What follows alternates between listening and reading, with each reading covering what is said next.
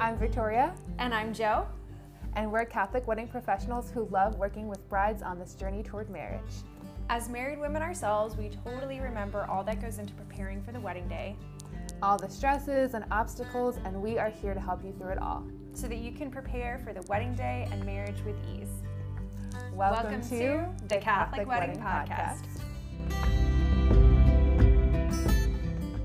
Good morning, everybody. Happy Thursday. Good morning. How are you doing today, Joe? I'm good.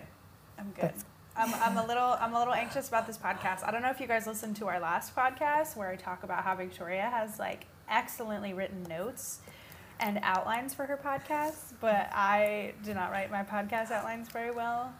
And this was my podcast outline. So it might be a little bit more all over the place. It might be a little bit more chatty.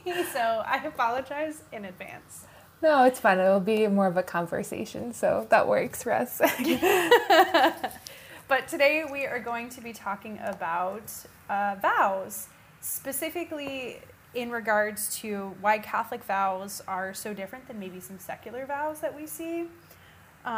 Something that I see a lot at secular weddings is couples will write their own vows, and I'm kind of using air quotes here, right? They'll write their own vows that they'll exchange and they'll say to each other, but then the minister or whoever's officiating the wedding still has to ask them some questions from the legal state standpoint. But things are very different when they're in the context of a Catholic Mass, which is obviously what this podcast is for. So we thought it would be a good idea to talk about this because what we see on Instagram, what we see on TikTok with some of these personal vows are really, really sweet, but they're not the sacrament. They can be very, very beautifully written vows or letters, but it's not the sacrament. So we thought we would dive in today on talking about specifically the vows that we exchange in the Catholic Church and as a sacrament, and then kind of maybe some other options for you if you did want to do something like letters or personal vows. Right, and I think there's a lot of really cool things that you can do to still have that personal touch and that intentionality behind your words. But as we said, it's not the sacrament. The vows are important because it is a sacrament, and to have a sacrament, things need to be done a certain way. It's the same thing within ordinations. If the rite of ordinations is incorrect, then the sacrament does not occur. So it's the same thing kind of within marriage as well. Yeah, exactly. There's an order and a methodology to the way that we exchange vows in the sacrament of marriage. And if any of you have ever heard of John Paul II's theology of the body teaching, this was something that I was really, really a proponent for when I was a youth minister. It was really important for me to educate the teens that I worked with on what theology of the body was, because I just felt like it gave everybody a better understanding of our bodies and of our relationships that we are called to with other people. So I'm going to talk about the vows in the context of free, total, faithful, fruitful, which is something that comes from theology of the body. So why we say the vows that we do, there's actually kind of two parts to this. So the priest will ask what are called questions of consent. And basically, and these are the questions. He'll ask you, Victoria and Stephen, have you come here to enter into marriage without coercion, freely and wholeheartedly? And the couple will answer, I have, or we have. Are you prepared as you follow the path of marriage to love and honor each other for as long as you both shall live? He'll say, I have, or we have. Are you prepared to accept children lovingly from God and to bring them up according to the law of Christ and his church? You can say, I am, or we are. So these questions, the free one is an obvious one, right? That first question of consent is, are you here freely? Are you here of your own volition? Nobody's forcing you into this. You're not being pressured into this. It's not a situation that might be compromising where you feel like you don't have a choice but to enter into this marriage. Are you free to enter this marriage? That also means are you free in terms of, are you married to anybody else? And this would be a circumstance of a second marriage. Have you gotten your annulment yet? Things like that, which should already be taken care of long before you get to your wedding day. Right. And then the second piece is wholeheartedly, which means totally, which means you're not holding anything back. you are ready to enter marriage wholeheartedly, totally. Faithful is the third piece of FTFF. And then it's in the second question, right? Are you prepared to love and honor each other as long as you both shall live? Are you prepared to be faithful to the other person, right? So it's just this person for the rest of your life. Are you prepared to be faithful to your spouse? And that doesn't mean just physically, it means emotionally, it means all the other things about, being a faithful spouse. And then fruitfully, I think in a very obvious way, the fruitful piece is that children question, because children are the fruit of marriage. But also, and so that's what that question is for, but also there are different fruits of marriage as well, like as you are married and bringing each other closer to the Lord, that can also produce different kinds of fruit. So those three questions speak to John Paul II's theology of the body in terms of free, total, faithful, and fruitful.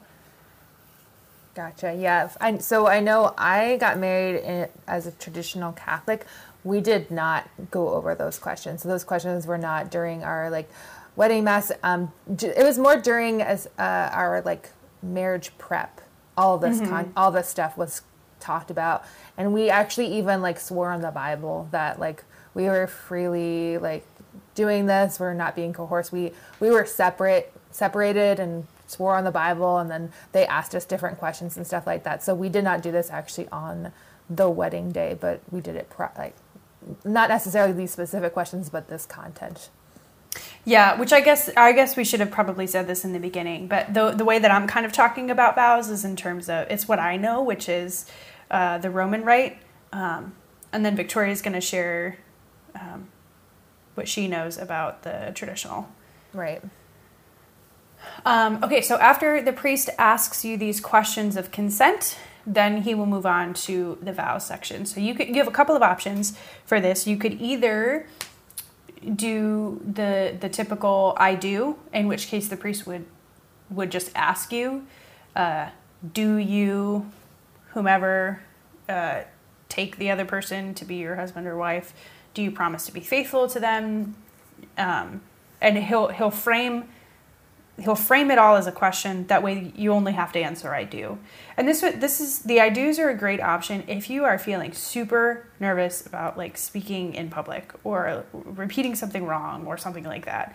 The I do's are a great way to do it, and I've seen it done both ways. We personally chose to say them, and the vows are as follows. So it would say, I, Joanna, take you, Cole, to be my husband. I promise to be faithful to you in good times and in bad, in sickness and in health. I will love you and honor you. And then the last piece of it, you actually have a couple of options for what you want to say, and that could be all the days of my life or until death do us part. So depending on the angle you want to go for there, you have an option. But I know, Victoria, yours were a little bit different. Yeah, so mine were a little bit different. Actually, instead of responding, I do, they had us respond, I will. So that was something a little bit different as well. But so what I would do, so what it was, I, Victoria, take you, Stephen, for my lawful husband, to have and to hold from this day forward, for better, for worse, for richer, for poorer, in sickness and health, until death does part us. So it's slightly different. It's fairly similar, but it is slightly different. And then, yeah, like I said, instead of saying I do, we said I will. So, and then the priest said portions of this, and we just repeated him. So, for better, and then he would say that, and then I would say that. Yeah, so it's like a call and response. That way, you didn't have to memorize it, because that would have been right. I already almost put the ring on the wrong finger, so oh no.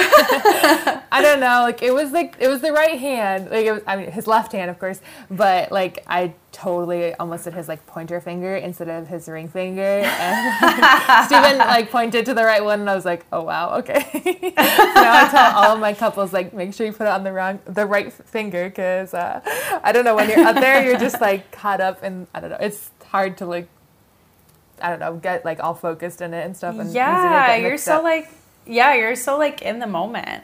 Yeah. And then the rings would come after this. Right. This exchange of vows would come the rings. But all of this to say, in order for something to be a sacrament, it has to have different components to it. So there's language to it, there's context to it, there's a level of catechesis to it. So you have to know what you are entering into. You have to be able to truly accept and believe and be willing to enter into this sacrament. And particularly I can talk on this because this was my experience. So when you get an annulment, what it basically says is that at some point, the person, one or both parties who are exchanging these vows was either not in a place where they could agree to them, or they were not genuine in their intentions behind them. Right. So if you can prove one of those two things or both of those two things, it makes getting an annulment a lot easier. And getting an annulment basically means that none of these, it was never a sacrament to begin with. Right. It was never like a legitimate marriage. Right. And I only share that because I think it's really important to notice that words have meaning and words have gravity and power. And the way that vows are written, whether it's in the Roman Rite or the traditional Rite, or even if it's like a Greek Orthodox Rite or a Byzantine Rite or whatever, words have meaning. And the way that the sacrament is designed and the sacrament is written is because there is a component to the language that we use, to the symbols that we use and the rings, to the person who is giving the sacrament, which marriage is unique in that it's the only sacrament that a lay person gives it to another lay person. Yeah. Right. So it's cool. it's not the priest that's giving you the sacrament of marriage. You two as a couple are administering the sacrament to each other, which I think is really beautiful. Yes, I love that. That's not to say that writing a letter or something to your spouse is like frowned upon or looked down upon, but in terms and in context of the sacrament itself, it has to be done this way. Those are the words that have to be exchanged. Right. It's not like it's like bad to write each other a letter. It just can't be done like on the altar as part of the sacrament. It can't be in exchange for any of this. Exactly. But here's what you can do. And here's what I personally, I love it when couples do this because it's so beautiful for their film. So there's a couple of ways you can do this. Victoria, did you and Stephen write letters to each other? We did, yeah. So we didn't do a first look or anything like that. So we read letters like privately before our first touch. So before we prayed together. Yeah. Okay. So I was going to say that's like one way I've seen it done, which is equally beautiful because you can kind of read them in private and like read them in quiet, I guess. So something that I love to do with couples is if you are going to exchange letters like that, let's say you've written the letters out, but you're just exchanging them because you don't want to see each other before the ceremony. What I will do is I will like stick a mic on you. I will hit record on my camera and then I might walk away or leave the room and just let you read the letter out loud, but you can still read it like in the privacy of, whatever room you're in. Oh, I mean, of course I see it and I hear it later, but I've just seen some really, really beautiful moments, especially from the guys because they are in private. Like the guys sometimes get really, really emotional reading these letters and it's really quite beautiful. So being able to hear the audio from the letter reading is really sweet. I think that's really cool because I've worked with other videographers and they don't leave the room. So that's kind of cool that you do that and you let them. Yeah. I mean, it definitely is a comfort level with whoever it is. Like if the groom or the bride, like they're really low key and they like don't care either way, like sometimes I'll stay there. But if they're like really nervous about people being in the room, then I will just say, listen, I'm just going to mic you up and I'm going to walk away. Right. And like, you just open the door when you're done. Because you just never know how people are going to react or if they're going to react differently because there's other people around. So if they want a private moment, like I want to be able to honor that and give that to them. Yeah, that's cool. The other thing that you can do, and this is personally what me and my husband did, is we wrote each other letters and we got like, it's like really trendy now to get like vow books and stuff. Okay. We got those, but they said a letter to my husband and a letter to my wife. Okay. Because I didn't want something that said vows on it because I knew that like that wasn't really the vows. Right. They're not really the vows. So we wrote each other letters we had our first look, and then we read the letters to each other. Okay. And that was really sweet, and that was really special. And we still like our videographers pulled the audio for it and like wove it into our film, and it was really, really beautiful. And it was also really sweet to be able to read it to Cole on the morning of our wedding. So those are kind of like the two options that I recommend if you are doing. Another thing that I've seen with the letters, if you're going to do a first look, is you could also read the letters like right before the first lick. So like I've seen it where the couple is like back to back, so they don't see each other, and they're each reading the letters. So it's almost kind of builds up that like anticipation and that like emotion and stuff like that, because you just like read a love letter that your almost spouse is writing to you, and then you do the first lick. So that's another option if you want to go that route. Yeah, I've also seen it done where like the couple, if they don't want to do a first look but they still want to read each other letters, then we'll put them back to back. Yeah, so that way they can hold hands if they want to, but then they'll still read the letter out loud to their fiance and almost spouse, you know, that way it's still like they still have the opportunity to read it to them without seeing them. Yeah. So there's a lot of different options with it. With like, yeah, do that. Yeah, and I guess my encouragement to all couples is to do what feels comfortable for you. Mm-hmm. Don't do it because it's trendy. Don't do it because you feel pressure from, I mean, hopefully your photographer or your videographer isn't pressuring you one way or the other. They might make recommendations, but hopefully it doesn't ever feel like pressure. Mm-hmm. But do what feels comfortable for you. You know, if you don't feel comfortable writing letters, don't write a letter, and that's okay. Right. If you don't feel comfortable reading it out loud, that's okay. Mm-hmm. Yeah, absolutely. That's pretty much like it with most things within the wedding day. Obviously, there are certain things that like must be done, like we mentioned, like the vows and those kinds of things. But overall, right, within like any wedding trend, don't feel like you have to do it just because it's trendy. I do recommend doing the letters just because it is really beautiful, and also it's like something, I've mentioned this in the past, that like words of affirmation are really big for me. So that's something that like I loved, because I love that way of like feeling loved, obviously. And also like it's something that you will get to keep from your wedding day forever. Like it's like I still have the letters that me and my husband wrote to each other, and I have them saved like in our home. I haven't done anything like major with them besides just like put them in like a plastic thing so that like they don't like get worn out or anything like that, but like a paper protector thing. But it's just like really special, and I'll look back and just like hold it and just be like, oh, this is from our wedding. Like this is just so beautiful. So, and you can do other things with them, I'm sure. I just haven't yet, but no, but I love that. I mean, we're kind of the same way. We have our letter books we have like a wedding box, okay, with all this different stuff from our wedding day, including those letter little pamphlet things that we wrote in. And I just love the idea of, I mean, and I'm biased when it comes in terms of audio, because I love being able to hear, like we got basically all the raw footage from our wedding. Mm-hmm.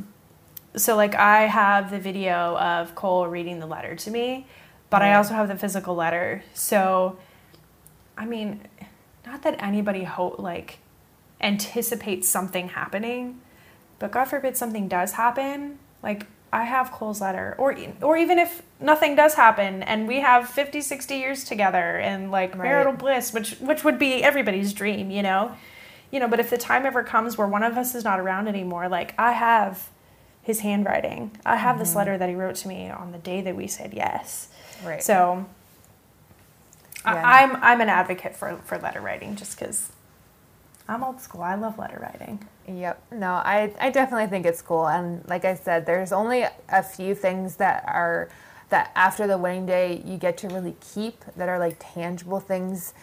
So that is one of them, and that is like a really sentimental thing and something that you can just keep forever, and then show your future children even, or put it in like a wedding album, or like if you create like a scrapbook from your wedding, like if you're into scrapbooking, like you can have that there, like those kinds of things. There's like a lot of creative things you can do with it.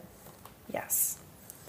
If you guys have any questions on anything we talked about today, or just questions about Catholic wedding planning in general, please feel free to reach out to us. You can email us at catholicweddingpodcast@gmail.com, or you can DM us on Instagram at Catholic Wedding Podcast.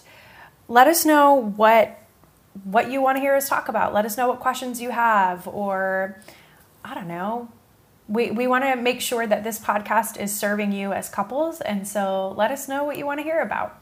Absolutely. We'd love to hear the topics that you'd love to cover. And also, if you haven't joined our Facebook group, The Catholic Bride, definitely find us on there. There's a whole community of Catholic brides that are just like you planning this wedding. You can go there for advice and for tips. And it's just a really great community that's like really wants to serve each other. So I love that. Yeah, we are all on this journey towards heaven together, so we will help each other get there. Absolutely.